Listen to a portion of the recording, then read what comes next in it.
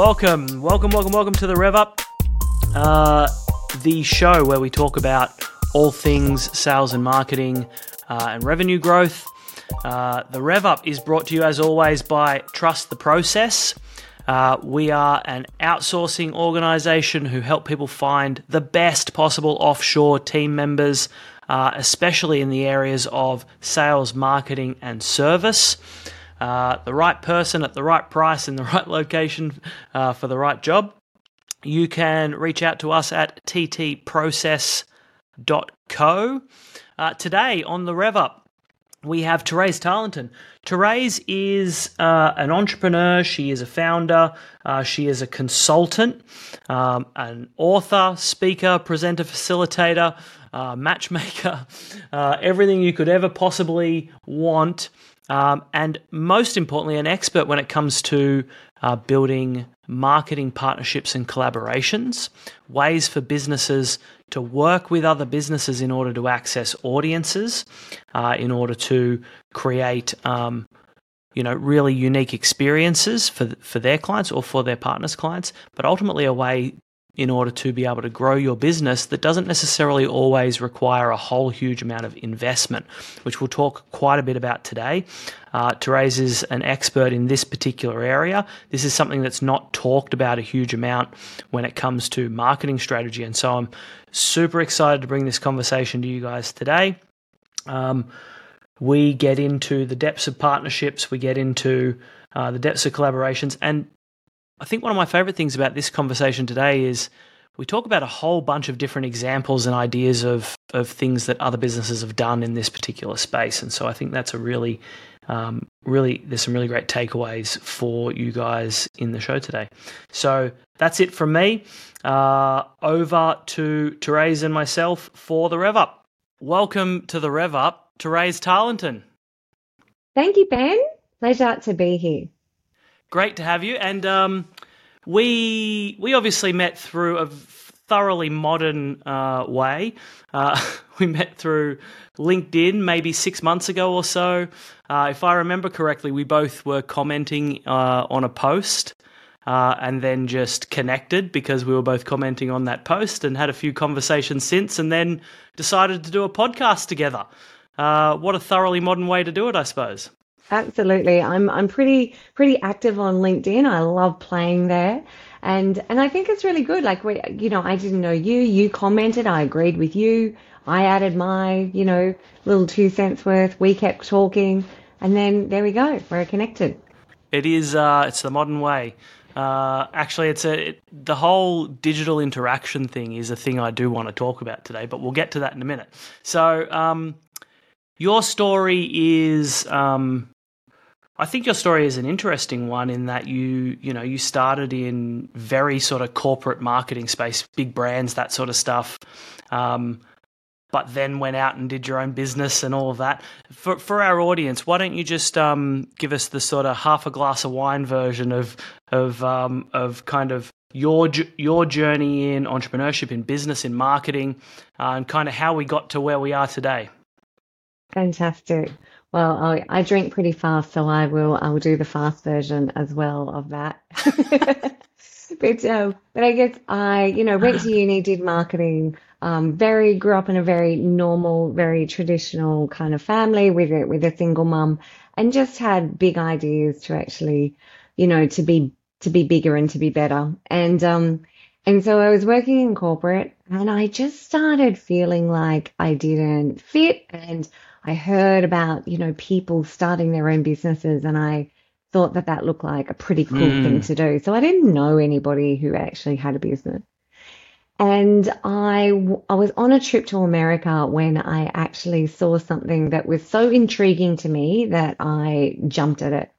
So the thing that I saw was actually a Jeep baby stroller. So Jeep is in the car, and it was a baby stroller. And at that stage, I was married. I wanted to have babies. And so it kind of combined my love of branding and babies. And so I took a chance and I approached this huge $1 billion company in America and convinced them to let me bring their product to Australia. Let me be the distributor for their product in Australia. And I hustled a bit.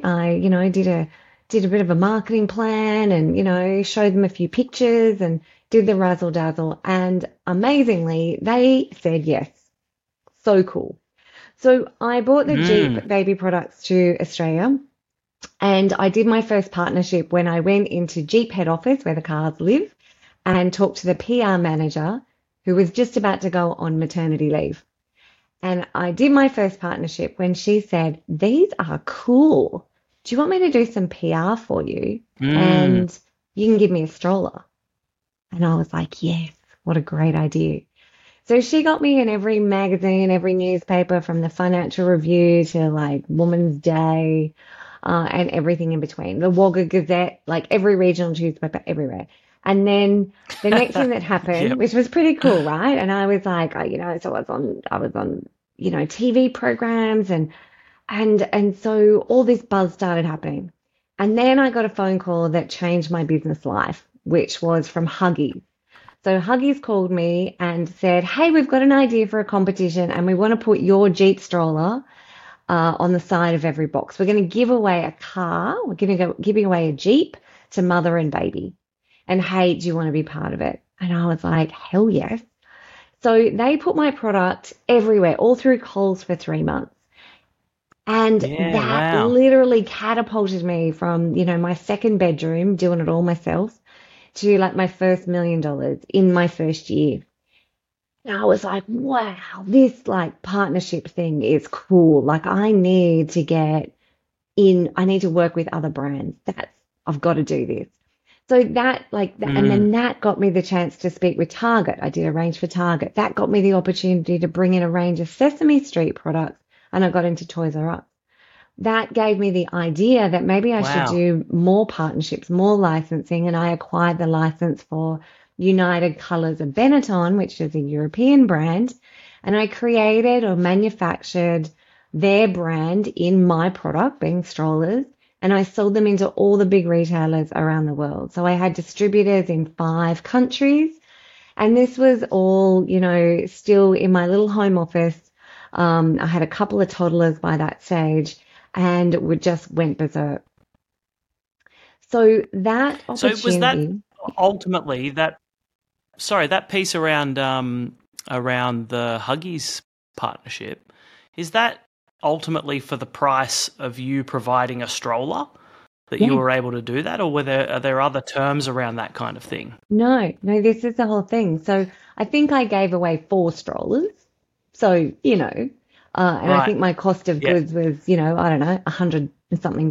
So it did cost me something in terms of it cost me 4 strollers. Yeah. But to get my brand in Coles, in front of, millions of people for 3 months. Yeah. Was something I could never afford to do that. I couldn't even afford an advertising campaign. What an ROI. Yeah, exactly. So after that, Ben, I got an opportunity to actually, as I said, it had grown to quite a good size. I was over in Europe a lot. I had little kids at home, and I got an opportunity. I got approached about selling my company, and I decided to cash in my chips, and I sold the company to somebody else in the industry. And then I actually took that learning and went into big corporate brands and taught them the power of actually doing strategic marketing partnerships with other brands. So I did it with e-commerce. So like Grays Online was a big auction house, and I did it with charities like the McGrath Foundation, and used McGrath Foundation's very loyal supporters and entice them over to the website to bid on pink diamonds. The value of the profits of those pink diamonds went to the charity.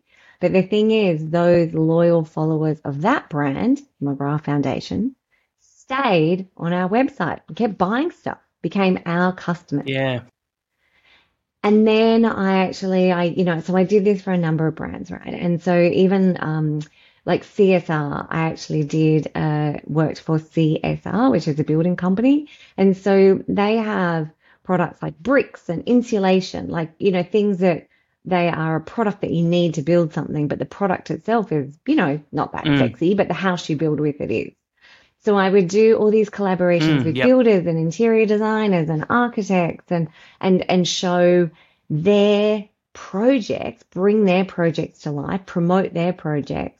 And in the meantime, we were promoting our products within that.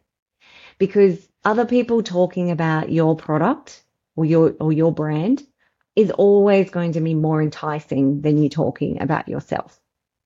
Right? Like, Yep.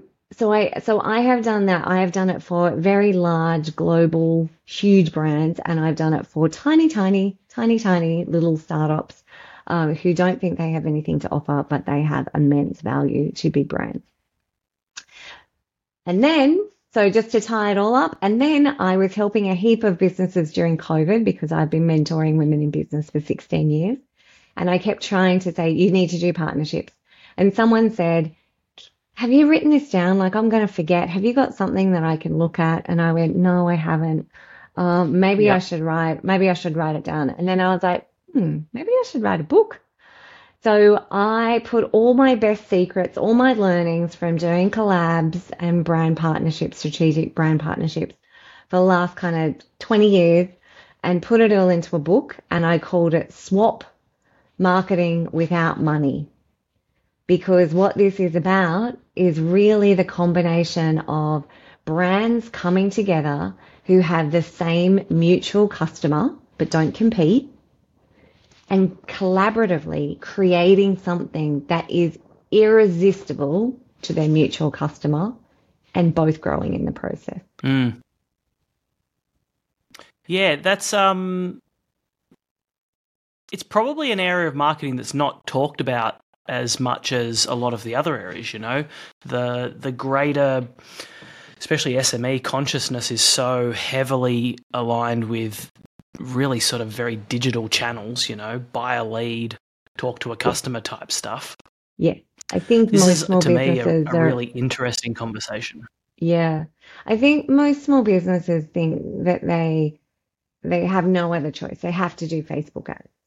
Right. And I'm not saying to not do Facebook ads or to do Facebook ads. I'm simply saying that there are so many opportunities where you can collaborate with another brand. And I talk about collaborations in terms of there's three main things you get from a collab. One is you reach your ideal audience. Like you're collabing with somebody that has the audience that you want to talk to. The second thing is around kind of credibility. Now that could be that like, powerful credibility in terms of, you're linking with a bank and you're an accountant, so the power of that. Or it could be street cred. So when I tell the Huggies story, it's like when I tell people that story, they go, why would Huggies want to collaborate with you out of your second bedroom? Like, why? I don't get it. And I always talk about big brands need conversation. There's only so many ways you can talk about nappies, right? And so at that stage, I was a trending new brand. I was all over the media. It was being talked about. So they are a huge, affluent, powerful, loved, trusted company. But they didn't have something which was kind of like street cred, like trending, something that was trending. So attaching yourself to increase your credibility is a real thing. And the third thing it gives you is differentiation. So Ben, there's 1,000 people who sell white socks. There's 1,000 photographers. There's 1,000 marketing people. There's a lot of all of us, and how we show up, how we differentiate ourselves is how we build the know, like, and trust factor, right?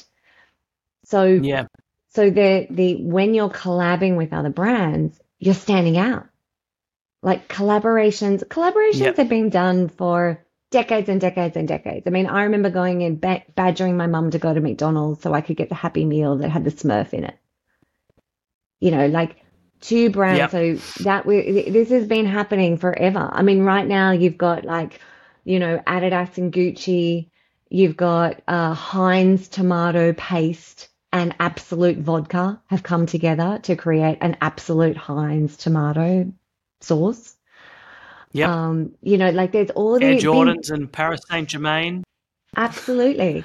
These Yep. are, Lots and of I them. think I Yep. think the thing is that as a small brand, you might look at, you know, Gucci and Adidas and say, oh, this is just the domain for a big brand.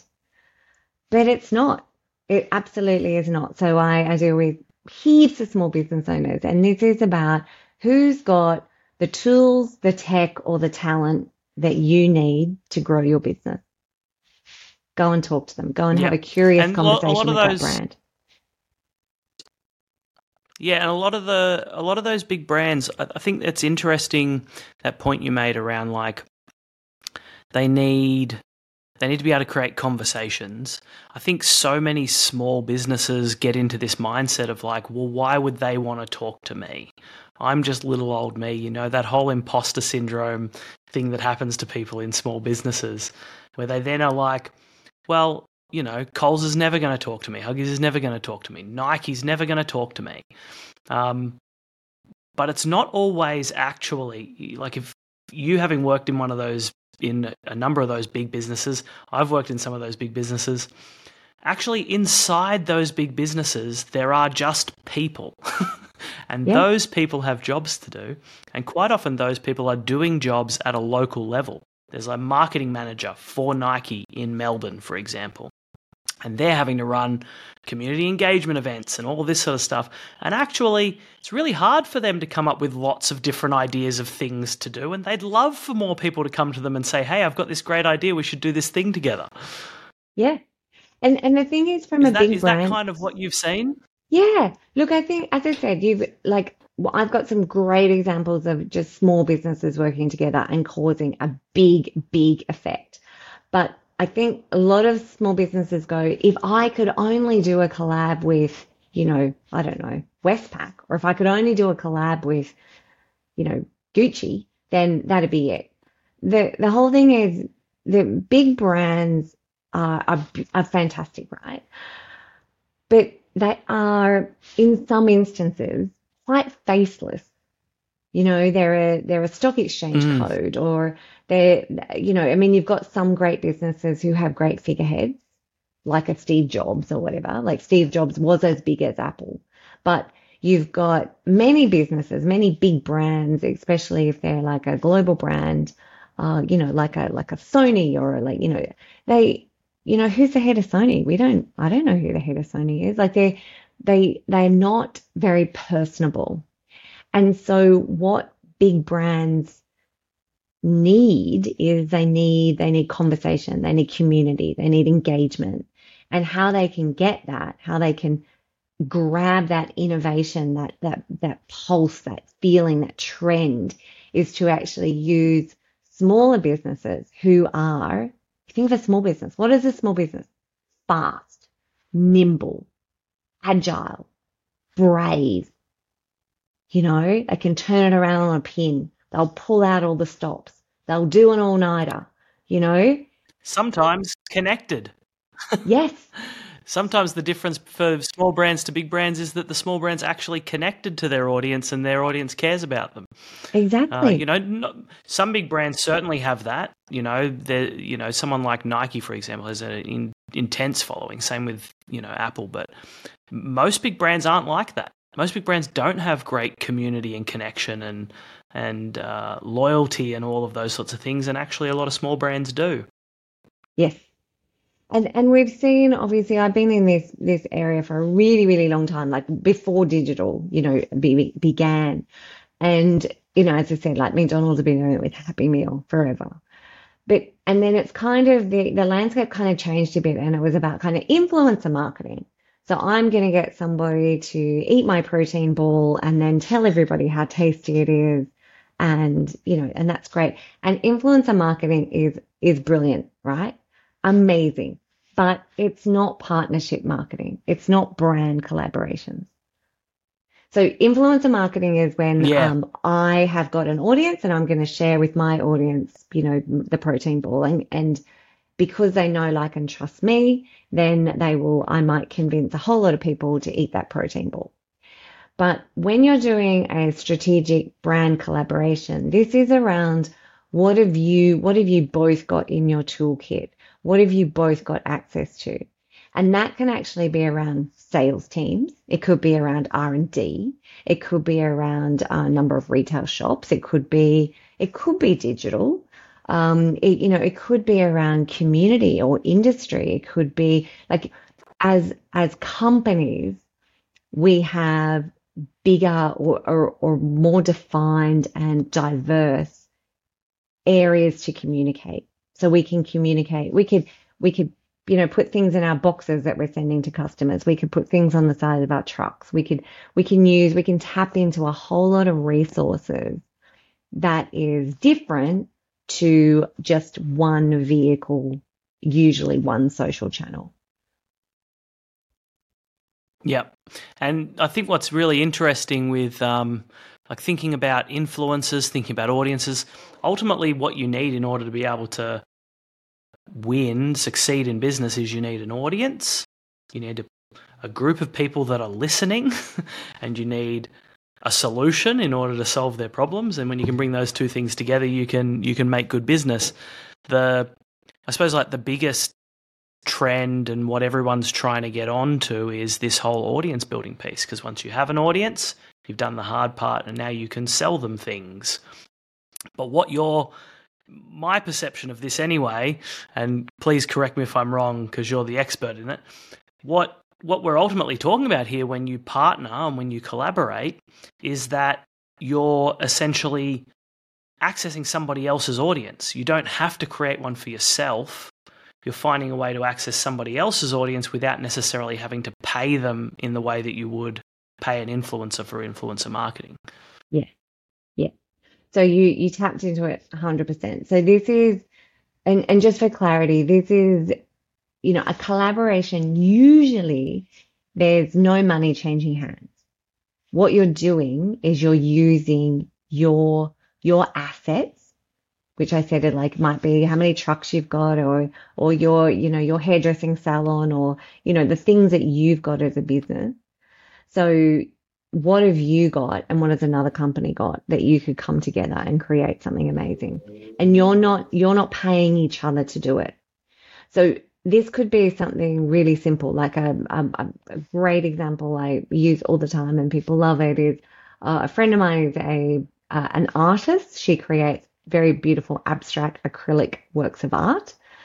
And she had a new collection, she wanted to sell it. She collabed with a really cool inner city Italian restaurant. And so they put her art all over the restaurant. And then they both sent out, emails, did social, put up, flyers, all this kind of thing in both of the gallery and the restaurant. And they created an event for one night only. One night only. You could go to the restaurant. You could meet the artist, Lara. She talked about her inspiration. She got to tell you about, all her travels. You got to meet her. You got to, have a selfie. And Salvatore, who is the head chef, he was so inspired by Lara's artwork that he created a signature dish based on Lara's artwork that you could only get on one night. So you had to come along to meet Lara and get a new dish that you were never going to get any other time. Now that little collab, I love that tiny pure integration. Businesses. Yeah. So they weren't swapping money. They were saying, hey, let's both write an email and let's get it out to both our databases. Let's both create some social posts. Let's create, some collateral. We'll both have it in our windows.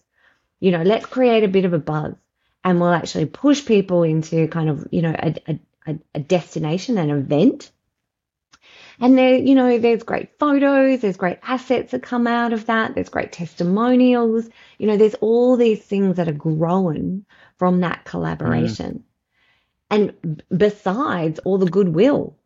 So Lara got the exposure to all the people who dined at that inner city restaurant because she knew that her artwork really appealed to people who lived in inner city.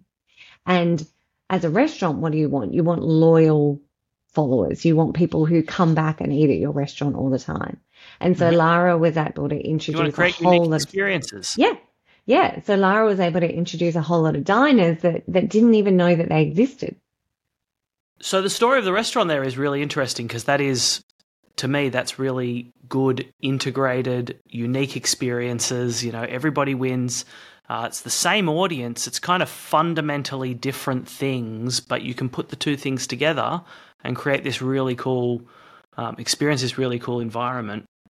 What I really want to know from you is like, for the average business owner, you know, we mostly talk to SMEs. Most of our audience are SMEs, anywhere from small micro businesses through to maybe $50-60 million in revenue. What are the steps? I think there's kind of some natural questions to this, like, how do I choose a partner? How do I identify who I should go and approach? And then what do I do to go and approach them? Great. Okay. So the simplest way is you're probably already referring your customers to other businesses. So as a small business owner, you would get asked all the time, like, hey, have you got, so people always say to me, oh, do you know someone who could do social for me? Or do you know who I could get to do some bookkeeping? Or do you know, like your customers naturally ask you for referrals to other companies. And we naturally give referrals. We go, oh yeah, totally. Do you know what? You should talk to Jane. Jane's amazing. So we as business owners, we always are referring other businesses.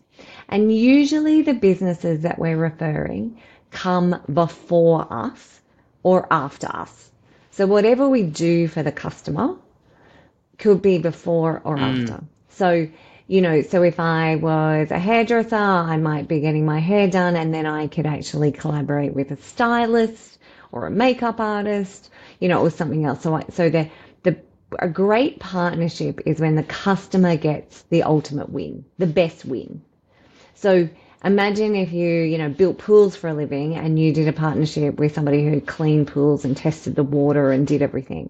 Then your product looks better for longer. They think your product is sensational. The customer's getting a better deal. The customer gets to have the ultimate benefit, which is to swim in their clean pool all the time.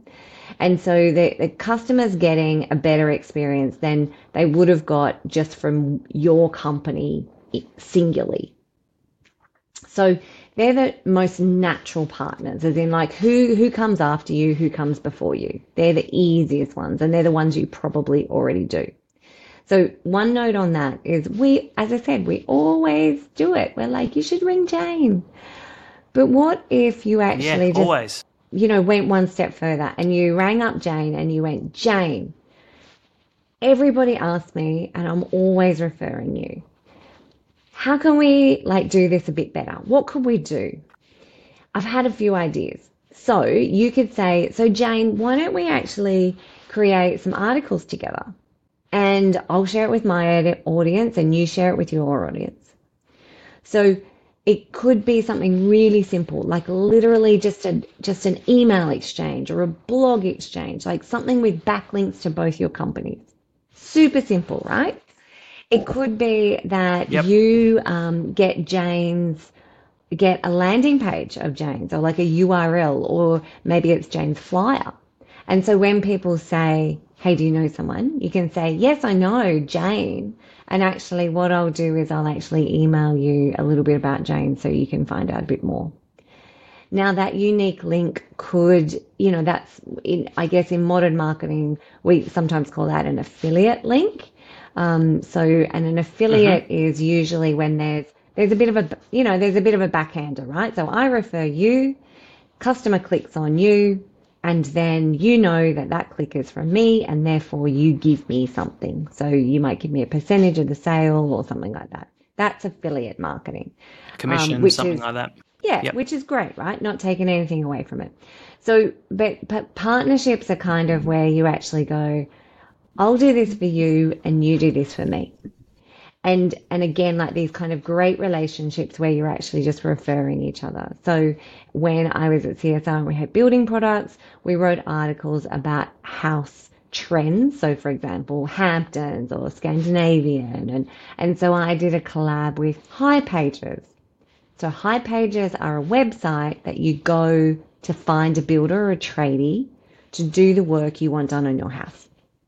So we both created all these articles about house trends, and then we both had them on our website. We both put them out on emails. We both shared them on social. And we made sure that we tagged each other Yeah. in, and we had backlinks on everything. And so so the customer was actually wanted to know about how to create a Hampton style house. So they got a benefit, they got the knowledge, they knew what to do, but they knew the products that they could use to make the Hampton style house, and how they could get a tradie to actually come and do it. So the customer got Yep. the ultimate win, but both of us benefit in the process. Yeah, those I love those sort of integrated share kind of marketing partnerships. I've seen some other cool ones as well. I mean, ultimately this to me seems like it's a little bit of a creative process. Like you do have to sit down and have a bit of a think about it. And I think that scares some people. They're like, "Oh, I wouldn't know what to do." So I often talk to people about there's a pretty famous concept of divergent convergent thinking.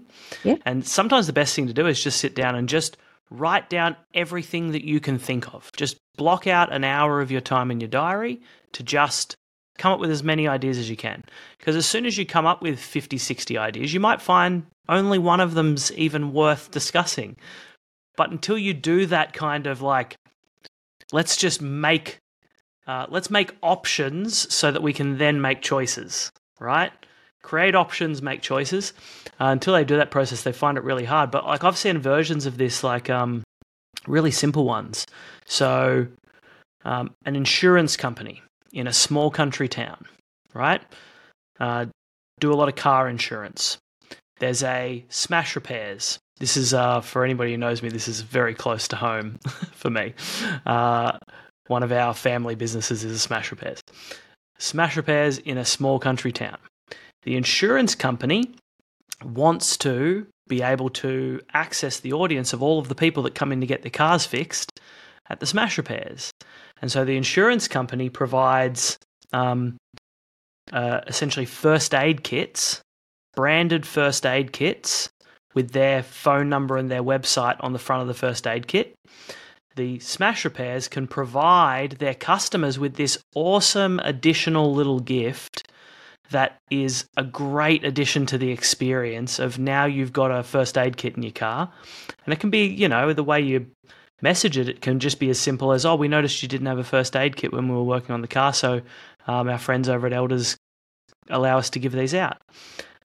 Elders gets their... I'm giving away the who it is. Gives away their first aid kit. They got to pay for that, but they're going to be paying for marketing other things anyway. So branded thing, etc. They get their brand and their phone number and their email address and their websites are in front of a whole heap of people who are exactly their customers, and the partner that they've done this collaboration with gets to provide an upgraded experience. Like it doesn't always have to be give marketing content type stuff. It can be like literally I'm getting marketing access and you're getting an improved experience for your customers. Is that the sort of stuff you've seen as well? Is that like what sort of stuff do you tend to find outside of the sort of marketing for marketing exchange? Yeah, great. So I'll just touch on two things. One is about, a great example just like that. And the whole thing is, when I say it doesn't have to be even, like Ben, you might want to increase your credibility. Or likability. Let's call it likability. So the insurance company wants to increase their likability, and the smash repair wants to actually give their customer a better service, right? And so they have different objectives. So when you do a partnership, you could have totally different objectives. One might be about, I want to build likability, which is another word for credibility. And the other one might be, I need to build a database. Or I want to increase my social following because I'm about to launch a new product. So you can have different objectives as long as they're both, you're really upfront about what you're trying to do, and then you're actually trying to go out and do it. So when you say that, it absolutely is about what is the ultimate experience for the customer. And how do we do it simply is really about taking the assets that you've already got. And I know you're going to ask the question. So when you were saying be creative, this is about creativity. It doesn't have to be, so pasta sauce and vodka, who would have put that together? I mean, Four Pillars Gin and Go To Skincare came together and created the new Go Mm. To Gin because Four Pillars wanted the gin in glasses of more women, and Go To Skincare was about like, we're going to collab with somebody cool and actually access a database. So Four Pillars Gin is a Mm. premium spirit. They spend more money. So we want to access a database of people who are premium spenders. So how do we put our brands together? For anyone So out there, Four Pillars Gin is a delicious gin. Their Shiraz gin in particular is absolutely amazing. Can highly recommend. yes, I can too. That might be my Friday night go-to tonight, actually. Um, so I talk about Four Pillars all the time. They're actually serial collaborators. They are genius at this. So Mm. Four Pillars have done collaborations with like Gelato Messina. And so you could go into a Hmm. Gelato Messina store and you could get a Four Pillars gin flavored gelato. Like they did a Christmas one. It was called Christmas Mm. pudding. So, and then you could Oh. go into Four Pillars Gin, actually did a series, a trio pack of Gelato Messina's kind of three gelato flavors. So they had like a chocolate, a strawberry, and a vanilla flavored gin that you could get in a pack for just a short time only. So they're very clever at finding ways to collaborate. And when we talk about this, so there's a really current example. So the thing is, whether you like it or not, it's not about whether you like it or not, right? So Nike have got together with Tiffany. Now they came Hmm. together, they've collabed and they've created these black runners with a blue swish, right? Now, personally, Hmm. I don't love it. I don't love it. But they were sold out in about 4 seconds. They had people lining up down the street. Hmm. And millions of I can people imagine. were actually talking about it. Whether they were going, oh my God, this is totally awful, blah, blah, blah, blah, blah. Or they were going, oh my God, how do I get my hands on a pair? But the thing is, they were talking about both brands. And the thing is, like, then the flip side of that, so you could go into Nike and you could buy Tiffany branded shoes. But then Tiffany did a collection, and I think very clever actually. So that my favorite product of theirs that they collaborated on is you could go into Tiffany and you could get a Tiffany Nike branded whistle.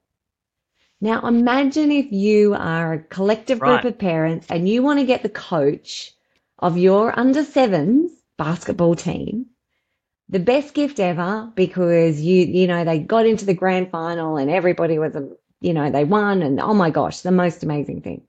Imagine getting Yeah. a Tiffany, Nike whistle for the coach. Oh, amazing. Amazing. So, but the whole thing again, whether you like it or you don't, whether you like Gucci and Adidas coming together, whether you like Gwen Stefani coming together with another brand, like it is talked about. It is topical. People, as consumers, what do? We gravitate towards things that are in short supply, that are talked about, that give us brag value, that make our life look a little bit different, that make it look not vanilla. So when you have a collaboration and two Mm. brands come together, it creates this anticipation. It creates this anxiety around, I've got to get my hands on that. And that's the power of like a brand collab. Because a brand collab it's a Yeah. short time only. This is happening and then it's gone. So when Four Pillars and Go To Skincare released the new Go To Gin, Zoe Foster Blake put out one post and it was sold out within like less than 2 hours. It was gone. Couldn't get it again. Mm. Yep. So this is about being strategic. Where are the creative ideas? And this is what I love. I can come up with 150 different ideas of how to put really obscure brands together because it is about like collaboration equals fascination, which equals cash. So how do you create something so Mm. cool that the customer has to be a part of it? How do you create that it's only for one night only? It's only for one day only. It's only for a limited time. It's only this interior designer is coming in and they will help you pick the perfect lounge suite. But you've got to come in and you've got to buy it today. Mm. How do you Yep. create this anticipation? Do they all have to be like exciting and interesting? Because like I see some good partnerships and collaborations being less about the brand collaboration and more about the product. So like an example of this is we're an outsourcing agency, right? And so we provide people with offshore team members. We do a lot of those in sales and marketing. So a natural collaboration for us from a product perspective is to work, for example, with somebody who does sales process consulting, because lots of businesses come to us saying, I want a salesperson offshore. It's like, okay, what will they be doing? No idea, selling stuff. What's the process? Don't know. And so that person, ultimately, if that's going to work, they need a sales process. So a natural collaboration for us is work with a company who does sales process consulting for somebody. They do that work, and then we provide the people that are then going to execute on the sales process. Do they Yeah, all have to be like this kind of, exciting big brand bang. stuff? Can they No, just be like product because it just fits absolutely. perfectly together? Yeah. And this is a thing where I guess you've got like a campaign. So a campaign would be something like the gin and the skincare, one time only, bang, big burst, big push, big brand push, big sales push, big explosion, and it all happens. And so they're great, right? So Yeah. they're really good for a big burst. I'm launching a new product. I've got an end of season. I'm trying to do something for Christmas, a back to school sale, whatever that is in terms of actually creating an urgency around it. But they are like short term. So it happens and then it's gone. The one that you're just talking about is an excellent example of like a slow burn. You know, this is your evergreen. Mm. You could partner with this company for the next 10 years because your customer coming on that journey needs both your products to actually have ultimate success. Mm. So just like marketing, we do like long tail marketing. So we might do content marketing. We might have a podcast, and that is about, organically creating an infrastructure, creating an ecosystem where people are coming in and they know, like, and trusting you and building that brand for you and for them. Um, and then you've got things like, you do a Facebook ad, like you might push out a promotion. So there's things that you can, and the best collabs are like, so you've got that collab, brilliant. So you might have that in marketing, we call that like an evergreen, as in like it's just continuous. There could be no end ever Yep. to that. And then and then you have your big pops. So then you could actually bring in someone that might give you a big boost in sales for one time, and then you come off. And then it might be about credibility. So it's not about sales, but it's about linking with somebody else who's going to get you the credibility that you need to maybe pitch to somebody that you like. Or it might be around, that reach, getting you an audience that you cannot talk to.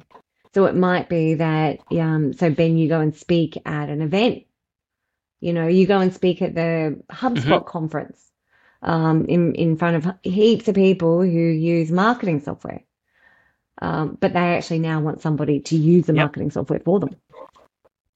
So where are the opportunities for you to have like an evergreen that is like an always on, consistent, reliable, great partnership for both of you?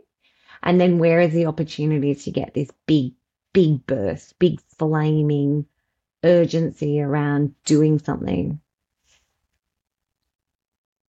There's some crossover in this too, as far as like, especially for the evergreen stuff, where it kind of crosses into like channel strategy. That collaboration partner, they might be they might actually be the perfect person to sell your product as a value-added reseller. a VAR, as we call in the sales industry for years, where because of the service that they offer, they are actually the perfect value-add person to sell your service. And I think we're a great example of this again, where the best person to sell outsourcing is not necessarily the outsourcing company, it's the company who's helping someone strategically decide what they need to do with their resources, right? The person that's helping somebody come up with how are we going to proceed, where do we need people, what can we get them to do onshore versus offshore, what's the appropriate amount of spend for the roles and the tasks that are being completed. Somebody that does all of that kind of consulting is kind of the perfect person to actually sell outsourcing for us. And so it can be a collaboration where it's like a referral arrangement. They send them to us, we send them to them. But sometimes you can take it a step further and they actually go all the way through the process and actually sell your product as a channel partner too. Yes. And I've got a great example of that. So there is the Healthy Home. Zara is a building biologist. So she teaches or has done a heap of research on the best healthy building products. Now, she did a collab with the Australian Institute of Architects. So as an association, they want to make sure their members are up to date. They want to make sure that their members stay with them. They want to add great value. They want to look at the latest trends. So they've got to uphold their membership, right? So they could see that they had a gap, and it was around this kind of healthy building. And so they did a collaboration with Zara, and so she did a webinar series for them. And that webinar series was the most frequented. They increased their member rate, the engagement was through the roof. They got all this great feedback. And so they were happy as Larry. They thought it was the best thing ever. And Zara, who is, a small entrepreneur, working from home, she had hundreds of architects reaching out to her, asking to work on projects with her to actually be able to, so her credibility was able to get them some projects that they couldn't get before. Because the client wanted to tap into sustainability, recycling, all these kinds of things. So together, the architect and the Healthy Home was a better solution, was a better pitch, was a better outcome for the customer. So definitely look at that as well. So you've got all your associations, you might be a women in business group, you might be a chamber, it might be, this doesn't have to be some massive, association. But it's how could you work together with somebody else that could actually be the best salesperson that you could ever dream of? Yep.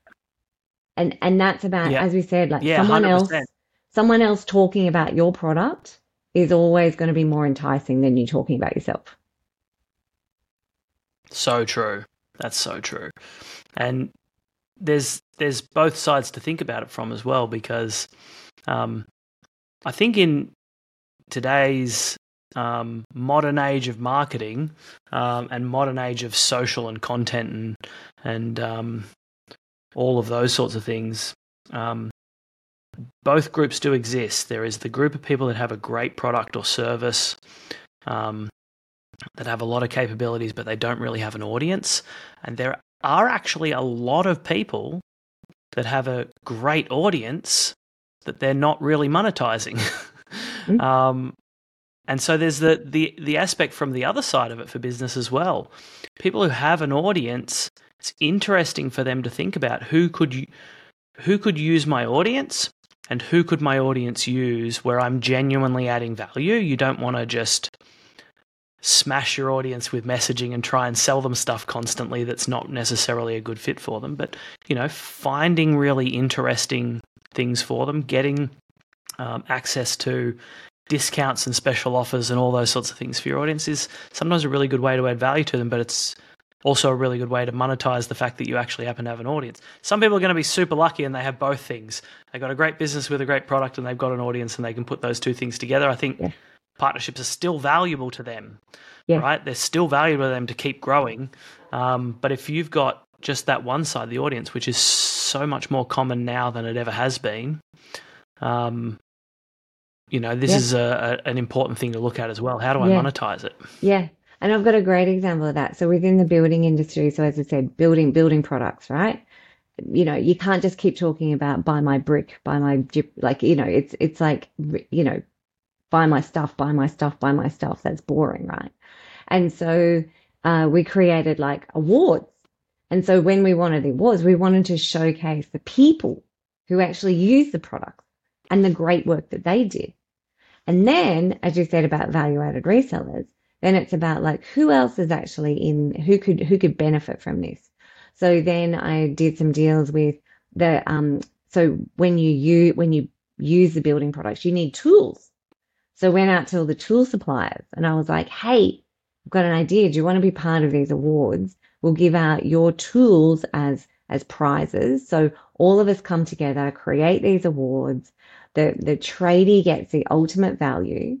But what it did more so than anything else is we were showcasing best in class. And when I say best in class, that, somebody who won a couple of years ago was literally like a guy that had like two people and a truck in regional Victoria. Like it wasn't, there were people who were doing $20 million projects, but we were trying to showcase like everybody, like great craftsmen are just great craftsmen, irregardless of whether you've got a budget of $1,000 or $20 million. So in terms of that, like who else has got your audience? So the tool suppliers were like, yes, we've got a way. Like our tools are nothing without a tradesperson using the tool to create something. So you can't just keep saying, buy my hammer, buy my hammer. Well, what about what's created with the hammer? Where is the hammer sold? So, so collectively you start joining companies together. And the ultimate result was that buzzed throughout the industry because then people were like, oh my gosh, look what Joe's doing. Look what Sam's doing. Look what Brian's doing. And so they were going, mate, how did you do that? Did you use a 460 or a 390? So there was collaboration and talking about that. And then on the chat, they'd be like, well, reach out and, give me a call, mate. I'll tell you how to do it. So the customers are starting to build all this chatter, and then you're fostering this incredible relationship. And that's a benefit to, the suppliers, the products that you're selling, the services that you're selling. It is about building within an industry. So then the industry within like a HIA environment, they loved it because they were like, you're championing our tradies who are our members and showing the great work that they're doing. So look for like, and there's all these opportunities. So for example, HIA awards are building awards. When houses would win, we'd contact the builders and go, hey, did you use our products in that build? And if they did, we'd plaster it everywhere and promote the heck out of them. So it's like so imagine if there's a, Women in Business award and your client won, best accounting firm or, whatever, right? Like you could imagine if then Xero, the person who won best accounting firm in the Telstra Businesswoman a Year or an award program, to actually get Xero to celebrate that person who's doing great business and is a leader and has really done something amazing, they're using our product. Let's celebrate that. Let's talk about that. Yeah. So where are all the opportunities where your regular customers are using your product that you could celebrate them, you could elevate them, you could tell their story? Yep. Do you know what I find super interesting about this stuff, Therese? Is that I've been on this path for a little while, which is I think we've become too data-driven and too digital in the world of business. And a lot of people now miss out on amazing opportunities because they're looking at their customers in terms of dashboards only, and they're not talking to them. They're not talking to their customers, they're not talking to their partners, they're not networking, they're not seeing people in real life. and having conversations. They're looking for, okay, so I think a really great example of this is the best version of research that you can do with your customers. Most of the best stuff you're going to get is going to be from customer interviews, not from the survey. The survey that you do will be good for confirming potentially some things that you might be thinking and getting a massive data to go, yes, it looks like that might be correct. But actually the insights, all of the really good stuff actually happens in interviews and talking to people and understanding why they're doing what they're doing. And with just data, especially for small businesses, with just the digital stuff, I think they get misled a lot. And one of our guests on this show maybe a few weeks ago, Jim Genolio, who is a marketing analytics whiz, he gives this amazing analogy, which is somebody's leaving a restaurant, they can't find their keys. It's dark, it's late at night, and they go and they look under the streetlight. And somebody says, "Why are you looking under the streetlight?" And they say, "That's because that's where I can see." Well, are your keys there? No, they're not. Well, why don't you look somewhere else? Because I can't see anywhere else, right? And so it's like, just because something is visible doesn't mean that that's where the thing that you're looking for is. I think that's so true with like your customers, with your marketing, with your sales, with everything. Just because you can't perfectly track it on this digital path through a system and into a dashboard doesn't mean that it's not super valuable for you. Yeah. I mean, there's lots of collabs where you can get that dashboard metric, but some of the best ones like the restaurant and the painter, that's a buzz, right? Like that's something that you just can't bottle, and it gets talked about a lot. So yeah, and I guess in terms of that collaboration metric, as I said, the metric might be different from one person to the other. Like one might be credibility, one might be getting a database, but I guess for me, and the biggest benefit of collaborating for me is ultimately as a value set. I like to do, this is my saying, I want to do good things with good people. Like I love working with other people and your idea and my idea put together, better idea, right? And so part of being a small business owner means that sometimes it's bloody lonely and you're making all the decisions and you're giving it your best guess. And yeah, you can look at your dashboard and you can make a new decision, but actually somebody else who has got the exact same customer as you, that could be in the trenches with you, and together you could come up with something even better for your customer. I mean, who loves your customer as much as you do? Wouldn't you love to collaborate with them? Like together you'd probably come up with something amazing. And it's fun. We went into business because we didn't want to work in a cubicle, like the people that you can meet, the businesses that you can work with, the customers you can now, like get into can experience your product. We started business because we wanted to delight our customers, because we were good at something and we wanted to share it with our customers. We wanted to help our customers. Well, that's what somebody else thinks exactly the same way about your exact same customer. So why not, right? And my experience has been, when you talked about before, Ben, about like, oh, well, what would I say and who would I reach out to? Imagine if we got off this call and you picked up the phone and someone said, Ben, I tell every single person I come across to listen to your podcast. And I've got an idea about how we could work together. And I've got this idea and blah, blah, blah. And right, like, how would you feel? Like you'd feel good, right? Like that. I'd want to have that conversation, to be honest. Exactly. I'd want to know what the idea is. Exactly. Like out of all the podcasts, they contacted you. They chose you. They want to work with you. Yeah. That's cool, So we talk about that is really cool. Yeah. Like the little wins, right? Like that's not a little win. That's a big win. Another company could choose to work with 100 other people. They called you. They've got an idea of how you guys could work together. Brilliant. Like, so take that win, absorb that win, And then in terms of, think of the shoes on the other foot. Imagine you made that phone call. Imagine, so when you say like, oh, I'm scared, what if they, like, do you know what? Most people say yes. Most people are blown away that someone's even called them. Most people are proud and really open. Of course, not everything's a yes, but it might be, yes, but I'm going to Europe, or I'm doing something, I'm in the middle of something, I can't do it now. It might be I'm changing a focus on a customer. It might be something else.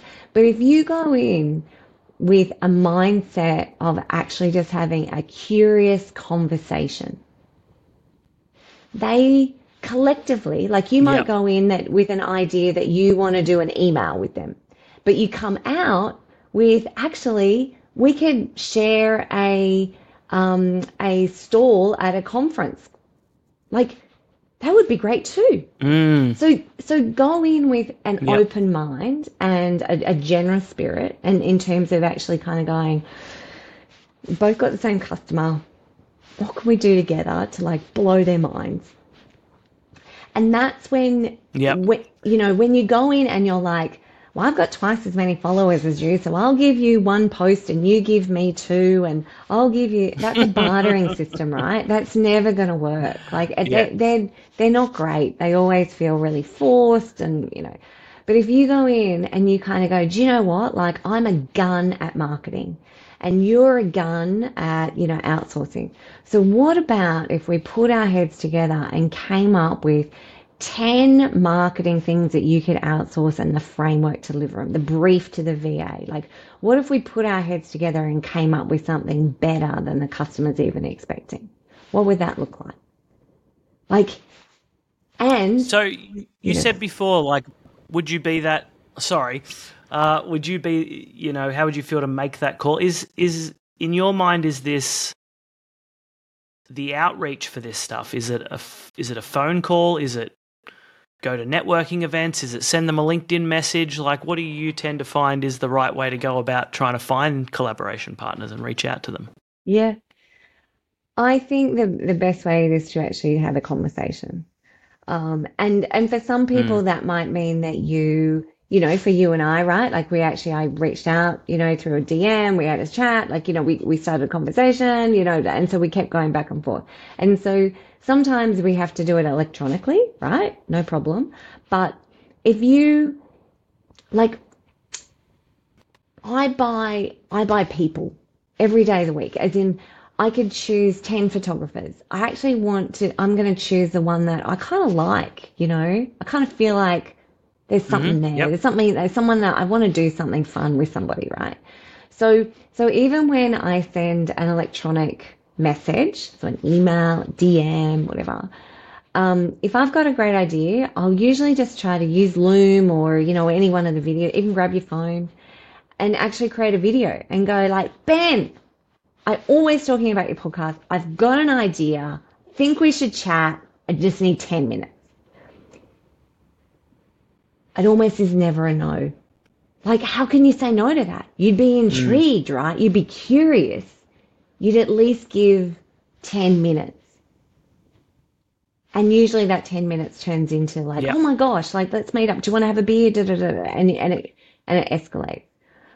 But I think that, that if I could give one tip, like, go in hard, like, not hard as in hard sell, but go in with enthusiasm and passion. That's infectious. Like, if I'm going in and I've got an idea for you and I, how we can work together, I've got to know. Even just the tone of your voice, I've got to know more, right? And sometimes that doesn't come across on a text message, a DM, a written email. So my suggestion would be, get a conversation. You can't get a conversation, create a video that actually is so enticing that they can't say no.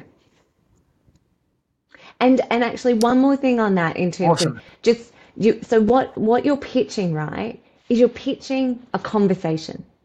Like, I'm not proposing marriage. I'm not trying to The get the next deal step. in the first phone call. I'm proposing to one more Yep. step.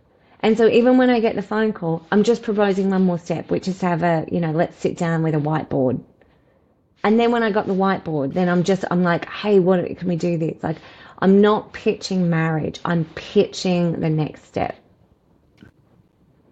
Yeah. And then you'll We find talk about it's that just, in sales process all the time. yeah, Yeah, you're selling the next step, not the end, not the product, not the outcome. You're always just, how do I get them to the next step? And it sounds like, building partnerships and securing partnerships is in itself going to be a sales process, yeah, right? A marketing and sales process. yeah. Yeah. It is. It's 100% Okay, a sales before we process. run out of time, before we run out of time, I've got one more question for you before we wrap up, which is, look, anybody particularly who is an expert in a particular field, particularly somebody who has themselves written a book, I usually find it's very, very rare that you find somebody that is an expert in a field or incredibly successful in a particular field that doesn't have their own approach to learning, that isn't like a lifelong, obsessive learner. Do you have a particular approach that you have to learning, a particular method that you like? I'm personally a massive reader. What's your approach to learning? Sure. I am a massive podcast junkie.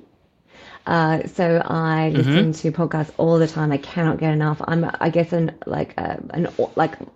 so I looked at something in terms of how you process, whether you're a visual learner, a, kinesthetic learner. Like I'm an audio, like I love sound. So for me, it's about podcasts. And for me, the act of listening to a podcast is usually while I'm relaxing. So I'm walking somewhere, or I'm doing something. I don't listen to podcasts while I'm on my computer. I listen to it when I'm doing life, and I can really take it in. So I love podcasts. I also love reading. As I said, I'm an author. I find that I'm taking more books like taking the audio book more than the physical book. I would always take a physical book on holiday. I love the feeling of turning a page. I love the feeling of putting a bookmark in a book. I love a physical book. There's nothing better. But to really, get that information in your head, I love having an audio book. And so so 1, 2, 3, so audio book, podcast, and then might have a curious conversation. I find the smartest person that I can know in a field, and I ring them up and I ask them questions. And do you know what? They tell you the answers. And so It's amazing, isn't it? People are so open to share. I find, as a rule, people are incredibly generous. So generous. You will be so surprised what people offer you. And I think I'm gracious. I'm very grateful. I'm an over the top thanker. I will thank people 1,000 times. But the thing is that I also feel like, as I said, I want to do good things with good people. So I will continuously do good things with nothing in return. Like I'll think of 2 people that I want to connect, and I'll just connect to them. I'll go, hey, I know you're not expecting this, but you 2 should know each other. Here you go. And I always feel like, as from a learning point of view, here's my learning. Do good stuff, and good stuff seems to happen.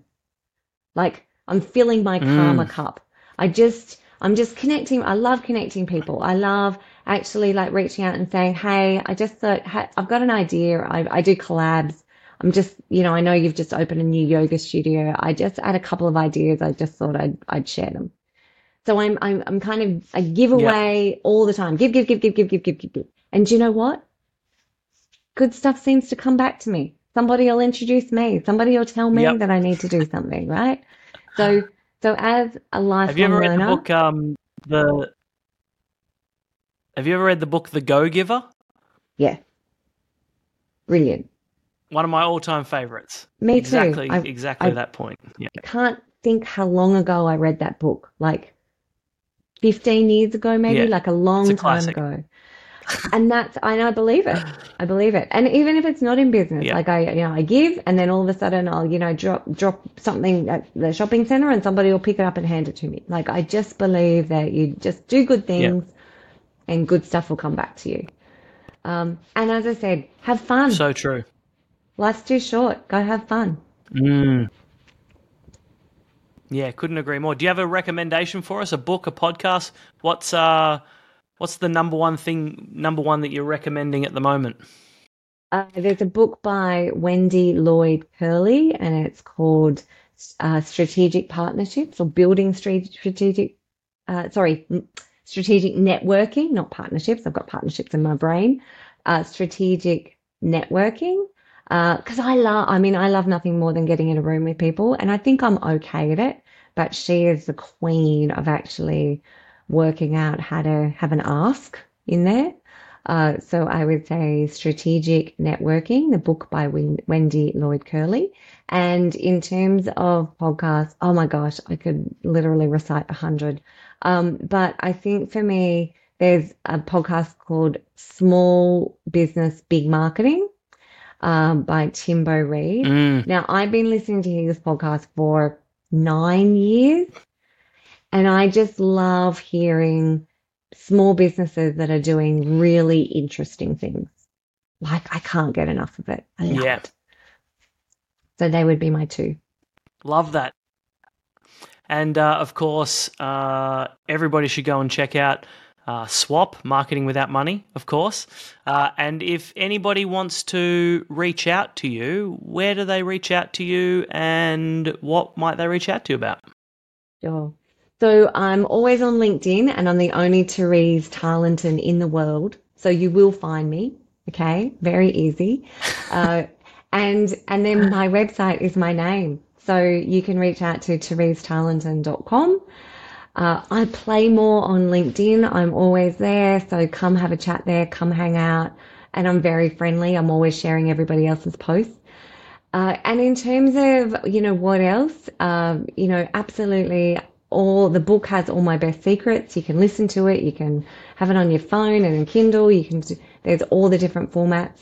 And I'm actually starting to have a quick online course for people who actually want to learn how to do this, which is a very simple course on how to do it. Oh, that's awesome. Yeah. So I do it for the big brands, and obviously there's, that's where the big money is, but this is a very, very easy course, $97, off you go, and you will know a heap about how to do a marketing partnership. You'll be off and running. But as I said, please just reach out. Love to have a conversation with anybody. Shoot me an idea. I will give you a few little combinations that you might just not have thought of, because I love doing this. Oh, I love to hear that. Thank you so much for joining us. That was really interesting, particularly interesting for me. This is not a massive area of expertise for me, and I always love hearing from experts in a particular field like this. I've got my brain whirring in the background thinking about more things that we can do as well. So thank you for joining us. Really appreciate it. Fantastic. No, thanks, Ben. Love collaboration. Love to do something with you. And if anybody's listening and they're like, man, I want to, then reach out. I would love to collaborate with other people, on events or speaking or podcasts or, helping you get this message to your audience. So please reach out. Marvelous. Please do, everybody. Thank you very much. Bye. Thanks, Ben.